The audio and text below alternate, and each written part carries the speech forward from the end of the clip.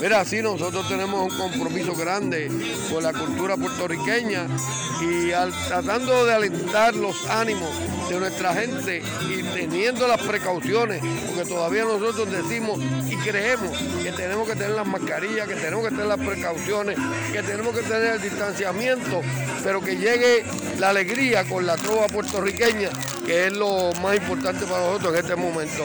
Ahora mismo van a comenzar los niños trovadores de Junco y van a estar las competencias entre trovadores y también nos visita, y como lo llamamos con mucho cariño, el hijo de Tony Croato.